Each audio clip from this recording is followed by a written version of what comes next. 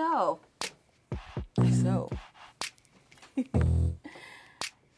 Welcome to our next session of PhD Divas. This is Liz. This is Zine. And today we're going to actually we're going to respond to a listener question. Yes. Zine always finishes my sentences. It's like we're in a relationship with no benefits. I think we have not the benefits, but it's like PhD was the podcast. The lowercase benefits, not the capital? Yeah. Okay. It's like we just produced a child. You're listening to our child right now. But with no labor. Well, there is labor. Okay. That's true. Takes work. We do a little work. What is happening to this metaphor? How do we explain this? So we have a question. Well, we have an answer to a question. Our friend Michelle Tong posted on our Facebook page asking us. Mm-hmm. Do you want to read out the question? I sure do. Loading.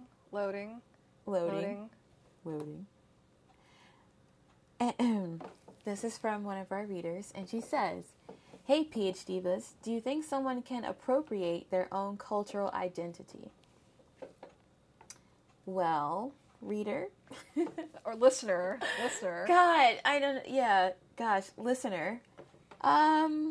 We have a few responses to that. Yeah, I think it's a really interesting way of phrasing it, because I think that the topic of cultural appropriation is particularly hot right now. Mm-hmm. Well, obviously cultural appropriation has always happened, but critique of cultural appropriation, I think perhaps is at a high point. Like coming off of our Nicki Minaj episode, we have a lot of celebrities calling out other people for appropriation. We see that mainstream media outlets will call out performers for appropriation. Mm-hmm. But then this is sort of different.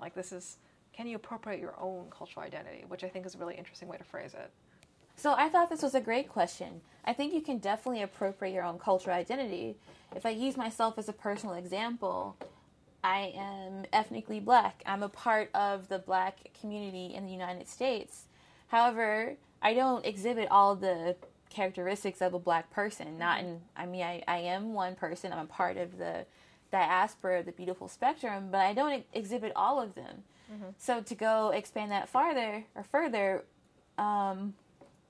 let's say I didn't grow up in the trap. I didn't grow up around a lot of drugs. I didn't grow up around, not to say that it's black culture, which is not what I want to say. Maybe it's the way you're thinking about it is because I think trap music is a good example because it's suddenly becoming extremely popular in the mainstream. That a lot of people who have not grown up in the trap, and my understanding is that Fetty Wap is not even someone who is from the trap. At least one of my students I don't actually know whether he is or he isn't, but the trap refers to an area of a neighborhood where maybe a lot of drug deals go down or people may hang out. And I didn't grow up in those spaces. Mm-hmm. And so, in a way, it is cultural appropriation for me to walk around like I know about the trap, like I know about this life that I don't actually know about. In a similar way where I love reality shows, I love Shade. I mean, think about all these, the lingo that people, that a lot of black people have used that are now being used by everyone, like "Bye Felicia." That's actually a quote from a very popular movie. See, I only became aware of Bye Felicia as a phenomenon, I think, in last year or two. Yeah, and it probably wasn't that. It probably is a case you haven't heard it from a black person. But I guess that's talking about cultural appropriation across ethnicities. Yeah. But I think I do think it's true that there's some ways in which I can say certain things and people may not think twice about it because I look black. Mm-hmm. I am black. you know what I'm trying to say. But in ways that I didn't grow up with that, and I don't speak like that in my normal language. I don't speak like that every day. But let's say tomorrow if I wanted to, no one would really check me. Nobody would tell me I can't because I'm black. Yeah. And black people are allowed to say those things. Mm-hmm. Because those are the spaces that we inhabit. And I guess it might even be similar for you in some ways. I mean, you're Asian, right? Mm-hmm. That's your ethnicity. But here's the confession. I am an Asian who has never been to Asia. Yeah. Yeah. How dare you? What are we going to do about that? I was born in Canada. And of course, I don't really speak Cantonese or Mandarin, and yet maybe someone wouldn't really think twice about me using them or talking about them. They certainly don't think twice about accusing you of going back to your country. That's very true. That's very true. But then it's like maybe the other, thinking of it through the lens of how our friend Michelle put it, like, can you appropriate your own culture? Like, what happens then, say, if I start, like, wearing a qipao, which is a Chinese dress, or it's also called a cheongsam, as someone who has only grown up in North America. Like, what does that really do? Because, like, on the one hand, yes, it is my culture, quote unquote, but is it really my culture? Or likewise, I think it's perhaps a case for a lot of people who are first, second generation. Like, on the one hand, like, our families, like my family, of course, came to Canada, to North America, because of certain political circumstances. I could say that for my family, part of it was because of the eventual handover of Hong Kong to China, and it was something that they're very much conscious of. But for me to talk about the particular struggles under the Cultural Revolution, on the one hand, yes, it's like, does impact me, but it doesn't impact me directly. And so it would be, I think, appropriative for me to speak with it with a certain type of authority. Yeah, this is interesting because here you have the sort of internal dialogues that may not be acknowledged across cultures. So what I'm saying is, the experience you just expressed now, I wouldn't be able to say, hey, you're appropriating something. I wouldn't really know that, and I wouldn't know what to call out because I'm not a part of that community. And so here is where you have this internal debate. And one thing I'm thinking about is, so fine, it's possible to appropriate your own culture. Maybe the other thing is that okay? Or why is it that we don't really call out those instances, whereas we're more likely to call out when someone's very visibly doing something, intercultural rather than intracultural. Like, I wonder if it has to come with this sort of anxiety about who gets to own culture anyway. Yeah, and that's huge. Yeah, and so I think it comes to this sort of instability, and of course there's been a lot of work by cultural critics like Vijay Prashad about how, there's this way that when we talk about appropriation, sometimes it does really depend on this model of culture being static, as opposed to the fact that, like, so much culture is always been changing, adapting through different people. Like, I think a good example is, like, we think of banh mi as something that's very Vietnamese, but banh mi itself is a product of colonialism because it was French colonialism that gave them that particular type of bread, for example. Or, like, we think of, let's see, like, marinara sauce as being really Italian, but of course tomatoes came from the New World, or potatoes from the Irish. Well, that also came from North America. That there's this way that, like, even if you trace food, it's like, it sort of shows the way that authenticity is always something that's suspect, because it's always been about changes in history and people making do with things. And so perhaps... Which makes it harder to actually defend the culture, because then you don't know who it really belongs to. Yeah, but then at the same time, I think it's easier to mask if you look the same, but now that's not happening so much. Yeah, and I think what's difficult is that we definitely do want to say that some forms of cultural appropriation are wrong, and I think it's maybe easiest to say, like, when it's, like, insulting or maybe erasing a type of cultural history, like, for example, the way that people appropriate Native American war bonnets, like, that would be a good example, or, like, when it's something that's parodying it. Like, that's easier to call it out as a bad type of appropriation, but maybe it also comes to this sort of fear when we look at, like, many different examples, that it becomes more and more hazy about who gets to use what. I saw this really interesting argument on this website called Everyday Feminism that about the phrase two-spirited. I don't know if you've ever heard of that before. No, I've never heard of that. So it's a phrase that has been used a lot within my understanding with Native American communities, perhaps in the 90s, that outside of the LGBTQIA model, that there's been pre-existing ideas of what could be considered queer in Native and Indigenous communities that they call two-spiritedness. Okay. And so sometimes the way Native peoples will describe themselves as being queer would be through two-spiritedness, but then this particular thing I was reading made this point that the particular writer isn't actually from North America, and the phrase two-spirit is actually particularly a North American phenomenon. And so even though she is an Indigenous person, she feels like it actually doesn't represent her. Mm-hmm. Sorry, that was like a rather complicated one, but yeah. So what would you say this means for that example then? I guess it maybe comes to this question of like who gets to own culture, but also like culture is not hegemonic within a particular category. Like we have these like convenient categories. There's like Asian American or African American, but within it, or in this case, like Indigenous. But there's so many different cultures that you're trying to lump together under the label that it's not quite the same thing. Like it's not, being Asian is not really the same thing as being Chinese, and being Chinese is not the same as being Cantonese or Fujian. Yeah, in the same way in which I am Black, but that doesn't mean that I possess every identity or experience that a Black person would possess. And it's possible for another Black person to have a different experience than me. Yeah. Which it actually becomes a huge issue when you become the only person of that that group. Like, so when I'm the only Black person in the room, people kind of do expect me to represent all Black people or be able to speak for all Black people, when, in fact, I'm not like all Black people. Yeah. And I don't represent them all, and I can't. And no one can, really, if you think about it. Right. My experiences aren't like a lot of other people's experiences. They are similar to some, but they're definitely not similar to all in the way that we expect them to be. And it's weird that we also expect it. So even though we know that one person can't represent every identity of that culture, it somehow doesn't stop us from also like looking at other people and trying to make those assumptions as we meet new people and go on. And sometimes maybe it's easy for us to, I guess, to draw on those associations to get some sort of cultural authority or authenticity for ourselves. Because, like, if you didn't know any better, I could probably, like, pose as being, you know, more like, claiming some sort of authority over Chineseness when I actually don't, when it wasn't actually something that I grew up with. But because it's expected, it's sort of easier to play into it.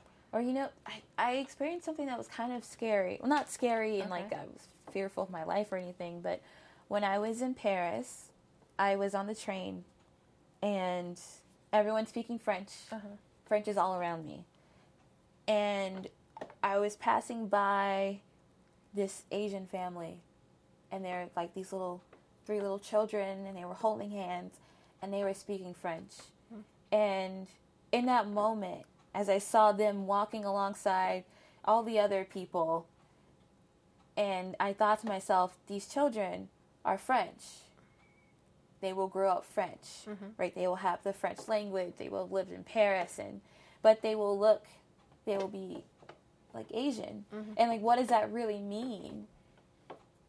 To have people growing up in different parts of the world and kind of having this identity. I just thought about how, I don't know, looking at how France was in the 1400s, 1500s, 1600s. They didn't look like that. And now French can mean something else. You can be French and not be Caucasian. Yeah, although I think it is a question, because like France is particularly obsessed with cultural purity, so that's why there's been a lot of like problems with race in France in the past several years. Yeah, I hear there's especially change afoot. Yeah, and the younger generation are more willing to French people. Yeah, younger generations are more willing to accept other cultures. And also, it's very similar to any city that you find, even in the U.S., bigger cities tend to have more diversity and, like, more like, you do you, I'll do me kind of mentalities. And I was in that big city. But it was really interesting to think about, because someone could probably easily assume, like, you're not French, you're not from here. But if they grow up here and they pay their taxes and they learn, this is the language that they understand and that they know, what makes them not French? But also the question becomes, like, what makes them not Asian? Like, what do they identify with more? What makes them not Asian? Which is crazy. But at the same time, thinking about how mobile our world is right now, it is very plausible that they can grow up anywhere and they can move around anytime they want to. And this isn't just like an isolated event. This is what the world is now. Yeah. And maybe that's another, what I think is a big issue, is how do you deal with the cultural spread and as well as our desire to have an identity and be able to kind of protect and mold that as we are so becoming so interlocked. Yeah, and I think it comes to this sort of this fear of the dissolution of categories, even as we feel this necessity to keep those categories stable. Just as much as we enjoy traveling, we enjoy different foods, we enjoy our friends who are from different places, but we still want to have the categories. I think a lot about hip-hop, because hip-hop is an international music genre. It is loved, and hip-hop stars are popular all over the world. And it makes perfect sense that someone will like this music and want to emulate this music and be in this music. And it's hard because at the same time, the music is spreading, and that's a great thing. But then you also want people who create that music to be prosperous in that music. Yeah, to benefit from it. To benefit from that music. And you want people, you want to still be able to judge the authenticity of that music. And how do you do that with also getting the widespread fame of that music? Like, maybe when we say authenticity, it's actually code for a collection of other types of anxieties that have to do with power and about having other people getting credit, rather than like something having inherent authentic value. Instead, we can be concerned about, say the fathers of hip hop, like not doing as well, but not being that economically well off, even though the very products that they helped create, that were made from their experiences, are being so popular or making so much money internationally for mega corporations and people that are far more privileged than they are. Yeah. And I think it sort of, authenticity becomes a way, like an overly simplified way of talking about very complicated issues. Yeah. Yeah. I can definitely see that. Certainly with the music case that we just mentioned with hip hop, that is one of the central issues that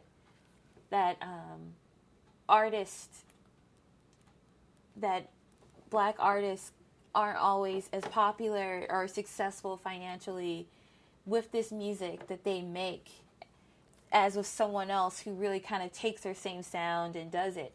And Iggy Azalea, Elvis Presley, Eminem. Yeah. Okay, we could talk about the relative merits and talents of each of them, but... Yeah, and I think that's what's really tricky about it, because I think you can argue that they're good at what they do, absolutely. And they probably also love what they do, but there's also this part where they are also still making money off of something that artists who... I don't know. It's super complicated. Yeah. And again, I think the more that we have this interconnected world, and I'm not saying we shouldn't be interconnected, but I'm saying that it's a challenge that we have to meet, and that I guess saying that we should stop interacting isn't going to stop the spread. Yeah. Like, we love the spread. We're doing the spread. And it's never... We're doing this podcast. Yeah. Like, who listens to this podcast? And we've never not had that type of cross-cultural circulation. Like, it's there in different forms and through different mediums. But, again, this idea of, like, any sort of cultural homogeny or purity is always sort of this false notion. I was going to say, so I actually did a unit with my students that talked about appropriation and adaptation, and looking specifically at both martial arts and hip-hop, because I thought it'd be a really interesting combination. And so there's this anime series by this director Shinichiro Watanabe, who's known for Watanabe, I think, who's known for Cowboy Bebop, which is based around jazz. But he has a series called Samurai Champloo, which I showed you actually briefly. I don't know if you remember, but it's like sort of set, I think, in the Meiji era of Japan, and it uses hip hop. It's completely anachronistic, and like it's this really cool aesthetic. Like the opening is all hip hop. Like the way that some characters fight is sort of reminiscent of breakdancing.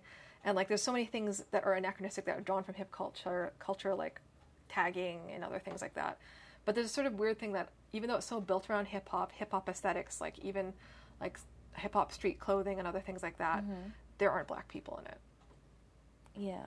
And so there's a sort of weird absence there of the very people that helped to create it. But then on the flip side, you have something like the Boondocks, which actually is like sampling, an Asian aesthetic while also using hip hop. And what's been really interesting to me about the Boondocks is that Aaron Magruder, who's the creator of the Boondocks, is a fan of Samurai Champloo. Yeah. So, in fact, in the background scenes of one of the first seasons, you actually see one of the main characters of Samurai Champloo appear in the Boondocks. So again, you have this sort of really complicated cultural mixing that. So anime, even as a phenomenon, borrowed from Disney, and then Japan made it its own thing. And then you have something like Samurai Champloo that's using hip hop and making it its own thing without black people. But then we have someone like Aaron Magruder, who's then drawing from both anime, but specifically Samurai Champloo, and then again making it a commentary about African American culture. So like this way that there's continual cross-cultural exchange going on, and also like martial arts. You can think of how integral martial arts has been to Wu-Tang Clan, and that movie that you had me watch, like The Last Dragon. The Last Dragon. Yeah, we should actually talk a lot about that. But now that I finally got to watch Bruce Leroy. Yes. Who's the master? You don't know who the master? Okay. No, I did. I watched it. And so it was an interesting comic. So I also had my students look at parts of Bruce Lee's Enter the Dragon, and then parts of The Last Dragon. So obviously you have like Enter the Dragon with Bruce Lee, and then you have like this Motown movie follow-up, The Last Dragon with Bruce Leroy, who's from Harlem. And so you have this interesting cross-cultural conversation about martial arts, and like, can you really say that the African American characters there or Motown is appropriating it? Something more complicated is going on. Like, why did martial arts really appeal to African Americans in the 70s? And there's a lot of different interesting conversations about like how did it represent a type of resistance, like a third world type of resistance that was also one that was not so dependent upon money, was something that was very universal that everyone could speak to. Also, Bruce Lee trained... Which is also one of the main reasons people like hip-hop. Yeah, like this universal, this sort of street credibility, this accessibility, the struggle that people can relate to. And like Jim Kelly, who is in a number of Bruce Lee's films, was also one of Bruce Lee's students. And I think maybe he was one of the first notable black martial artists at the time. And so, like, obviously friendships are much more complicated than falling along strict cultural lines, and that's one interesting example. Yeah. It's definitely complicated, and even as you were talking, I'm just wondering, like, how do we find a way to deal with this? I don't know. It just feels like what we want. It's like we want our cake and we want to eat it too. So how do we preserve our cake? No, I could see that. Do we eat less of it? Do we not share? Do we eat muffins instead? No. Sorry, I just tried to see, like, how can we push this? Do we make another one? Make another cake. Make your own cake. Yeah. And it's definitely very complicated. Maybe it's like, is it just maybe because everything is so complicated that you have to just take everything at a case-by-case basis, but the difficulty is that you have to do so much work on, like, what the history of something is, and, like... And honestly, it's subjective, because, again, my experiences won't be that of another black person's experiences. Therefore, what I judge to be, like, authentic isn't probably going to be what they might see as being authentic. Right? So then the idea of, like, what's a cultural appropriation is in question with every person. Like, yeah, it's just like there's even individual level as well as group, like, heterogeneity. And the thing is, like, then it just requires such an active level of engagement that no one is really able to sustain constantly. Yeah, and they use, like, whatever, I don't care. It's exhausting. Which you see happening. I mean, I think of the response to Rachel Dolezal. I definitely know some black people who are like, and whatever. Rihanna actually said that. I think who cares? I think it's a beautiful thing. And then there are other people who, are like, this is crazy. There's a black woman. There's a white woman pretending to be a black woman and getting jobs and representing herself as a black woman. And, this isn't fair. Like, this is happening a lot. And I've heard those responses. People like go, who cares? And the other people who care very deeply about it. And it's very polarizing. Yeah. I think that's a really interesting example because, like, if she just borrowed the aesthetics, would that be as problematic as the fact that she actually took roles that could have helped to foster actual African Americans that would benefited from those positions? Like, I think that there's a way that you could, in her case, maybe separate the aesthetics and the material. Not that aesthetics aren't a part of it, but if you were trying to start to draw lines, that might be one obvious way to start. Well, I found her persona challenging because she can choose to be black, but black people can't really choose to be white. Yeah. Or like passing is very different the other way. And so there is sort of a privilege in there. Mm-hmm. There's like this choice. And again, I think, so maybe the question I'd be asking is, when does appropriation go wrong? Because clearly there's some appropriation that's social transmission, which is like a natural interaction. And then there's other parts where you start to gain economic advantage, or really you're taking advantage of a situation in a way that people who are a part of that culture cannot do. Like, you have a certain power over that, and her being able to choose, and also for me personally, her just saying that she had this experience, that she was black, when she's in a culture that gives her privilege because she is white, was very difficult. Because even if she's trying to pass as a black woman, she's also still a light-skinned woman, and now she's entering into this colorism kind of dynamic, and it's like she's not really trying to engage any of that. And also she's white. You can't undo that privilege. That's not how that's not how it works in the U.S. And that's sort of funny thing is, like, she wanted both types of privilege at once. But at the same time, of course, like, being black is not exactly privileged, but like, there's almost this misunderstanding, despite seeing someone who does African American studies, of seeing blackness as a privilege as opposed to being a product of a particular type of violent history. Like, there's a way that she's like somehow managed to reduce it in her mind to a set of privileges as opposed to an actual history that impacts people. Yeah, it made it feel like blackness was a commodity, and this is all too well a story that people know, where black culture gets used, but black people are not loved as much. Yeah, and by loved, I mean they don't get the sympathy or the benefit of the doubt. But you love the music, you love the dancing and the hair, then you do it. It's like I can do the same dance, and you're seen perhaps as ghetto, whereas the other one's ghetto seen and as being hypersexualized, and you're like, this is cute awesome. and fun and innocent. Yeah, it just becomes off so different. Like, I remember one example is like wearing bindis, like Hindu. Oh yeah. And it's like, if you do that when you're actually Hindu, then you're seen as being like antiquated or traditionalist. But then like if you're someone who isn't, then it's like, oh, you're exotic, and like, you're just really cosmopolitan. Yeah, and maybe that is the central issue with the appropriation. Again, when you're getting this benefit, like, some people are doing this because they genuinely, that's who they are. It means something to them, and you're doing it and it looks cool, but you're also getting a pass for doing it socially. I think another example that some friends brought up that I think is also very pertinent is, like, if you're an immigrant and you speak the language of your home country, that's counted against you. But if you're someone who's, like, for example, white, and you can speak that same language, it's like, good for you. Yeah. Like, if you're Chinese and you still speak Chinese, like, it's sort of seen as, like, counting against you, and, like, oh, you're not really integrating. But, like, if you're someone who isn't Chinese, who knows how to speak Chinese, it's like, wow, really great for you. Like, it becomes a sort of benefit that someone who is from the culture doesn't get to receive in the same way. Yeah. Actually, there's an ironic twist on that, and that is that for blacks in the U.S., or for African immigrants, oftentimes they will keep their accent. Oh, really? So that they can distinguish themselves from black Americans. So that when people introduce themselves, it's like you will know they're not black, that they're immigrants. And they tend to keep their accent.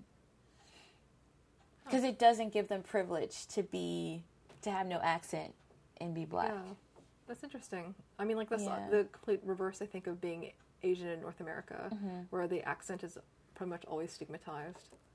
Yeah. Huh. Sorry, I'm just thinking about that. It's really interesting. Yeah. So, if we could if we could address cultural appropriation? Or the better question is, what will be addressed? Like, what would need to change? What would... Well, I think cultural appropriation itself about change, but maybe it's so hard? Maybe it's more about recognizing it and like continually having dialogue around it, and maybe just letting people speak. Like, make sure that, like, I don't know, just having more voices at the table. I don't want to say it's about having two sides to everything, because sometimes it's like that's a ridiculous argument that gives credence to, like, it puts this false egalitarianism in play that pretends that all sides are equally valid. But there's a way that perhaps more voices need to be sought out and more conversations need to be had when it's too easy to reduce any one person or any one culture to being one static thing.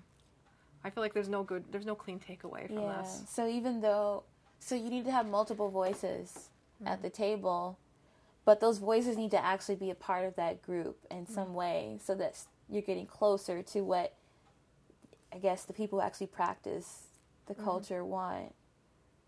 Because there are times where people are trying to decide what the culture should be or what's acceptable, and they're not even in the culture. So making sure the right people are at the table at least. Yeah, and hopefully that if there's going to be a benefit made from their culture, like, are the people who actually originated it, are they benefiting? Are they getting credit? Are their traditions being respected? Yeah. No, that definitely makes sense. I'm thinking about how Congress can pass laws about women's health with very few women in the boardroom to tell them if at all. why this is important, or passing laws about trans rights, and not having a single trans person there. And so you need those voices, preferably more than one, because it's a lot of stress to be the one person. Yeah, the token person. Yeah, because you can't represent everybody, so you need to have two. Need to have two. The more the God. Well, like, maybe this also comes to this conversation about the problem with, like, inclusion. Sometimes that could be very simplistic. Like, you say, we have one person at the table. We're good. Yeah, that's actually not good. Because that's a lot of stress for that one person. They can't do it all. And I actually find it's extremely easy to be overruled when there's just two of you. You need to have enough people there to where you're not even thinking about it anymore. Right? Like, as an example, there need to be enough women in the room such that the thing that identifies that woman isn't the fact that she's the woman in the room. Yeah. So, like, now I can become my personality. Oh, well, she's a mathematician. She's an English, literary critic. She's very critical. She knows 2 languages. She doesn't do this. Oh, she's from this part of the world, not she's the woman. And that's, I think, and it's interesting because I feel like that's the exact problem right now with the Democratic primary. Like, it's so hard to talk about Hillary Clinton without also being aware that she is the only woman right now. And having that be somehow like a standout factor for her. Yeah. Or Ben Carson. I mean, I'm not going to talk about his politics, but for the love of God, can we stop talking about him being a neuroscientist? That has no real... I don't see how that's helpful at all. Yeah. I think what's difficult when I have a lot of conversations with people about Hillary Clinton is that people want to have the first woman president, but what if people are both feminist and have genuine issues with Hillary Clinton? Like, do they feel pressured to support her just because of that? And I think that's a dilemma. Because she's a woman? Yeah. But at the same time, then on the flip side, you also know that even though you're trying to, like, view her objectively, you know that given the type of world we live in, there are being certain demands put on her just because she is a woman. Like, it does and doesn't count at the same time. It does work for her and against her at the same time. Yeah. Not always equally on the same things, but it's sort of unavoidable. Yeah. So we need more voices at the table. This is true. Yeah, no tokenism, please. Hashtag. Yeah. I'm too much into hashtags. No tokens. I like that because it also helps with the idea of self-appropriation, because there may even be less need to appropriate your own culture if you don't have to represent it all the time. And I think that everyone always, we're both products of our environment. We also sort of pick and choose, and like that's sort of a difficult process for everyone to determine what their emotional relationship is. My soul food and my sushi. Yeah, that's nice. Put soul food and sushi. Someone said that, and I can't remember who it was. It sounds really nice. And also for our listeners, a possible title that was originally floated for our podcast was Catfish and Black Beans. Right? Oh yeah, it's actually a good movie. And what was it about again? This Asian guy, I think he was Korean. In the Mississippi area? Yeah, he moves, and I think he's in the Mississippi Delta, and it's actually, the movie is called Catfish and Black Bean Sauce. Oh, okay. Yeah. It's pretty good. I actually haven't seen it in a while. It was made in 1999, but he actually is from Vietnam, and then he goes to live in the South. Is it a documentary or? No, it's not a documentary. It's pretty Maybe good. that's something that we should try to watch together so we could both talk about. But then we have a whole bunch of things on the list, like Blackish, for example, Space Jam, because I haven't seen Space Jam yet. You don't have to. I don't have to see Space Jam? Charlotte was very insistent that I should see Space Jam. Alright, go see it with her. Okay. LeBron James is going to make a new Space Jam. You can do that. Oh, yeah. I don't know. It's Looney Tunes with Michael Jordan, who's 7 feet taller than all of the little characters, with a blue screen from the 90s. What else has that song? Space Jam. I don't even remember what it sounds like anymore. What's Time to Slam? Welcome to the Space Jam. No, I don't know what it is. Sorry. It's okay. Well, we hope you enjoyed this discussion about cultural appropriation. If you have any other thoughts yourself, please feel free to tune in and give us your comments. You can reply on our Facebook wall on PhD the Podcast, or you can email us at lizendzine@gmail.com. Yeah, and I think that, if anything, this sort of shows it has to be an ongoing conversation, so we invite you to be part of that conversation. Absolutely. And if you want to watch Space Jam, don't talk to me. Hey, okay. Well, anyways, this is Zine now. This is Liz. Bye.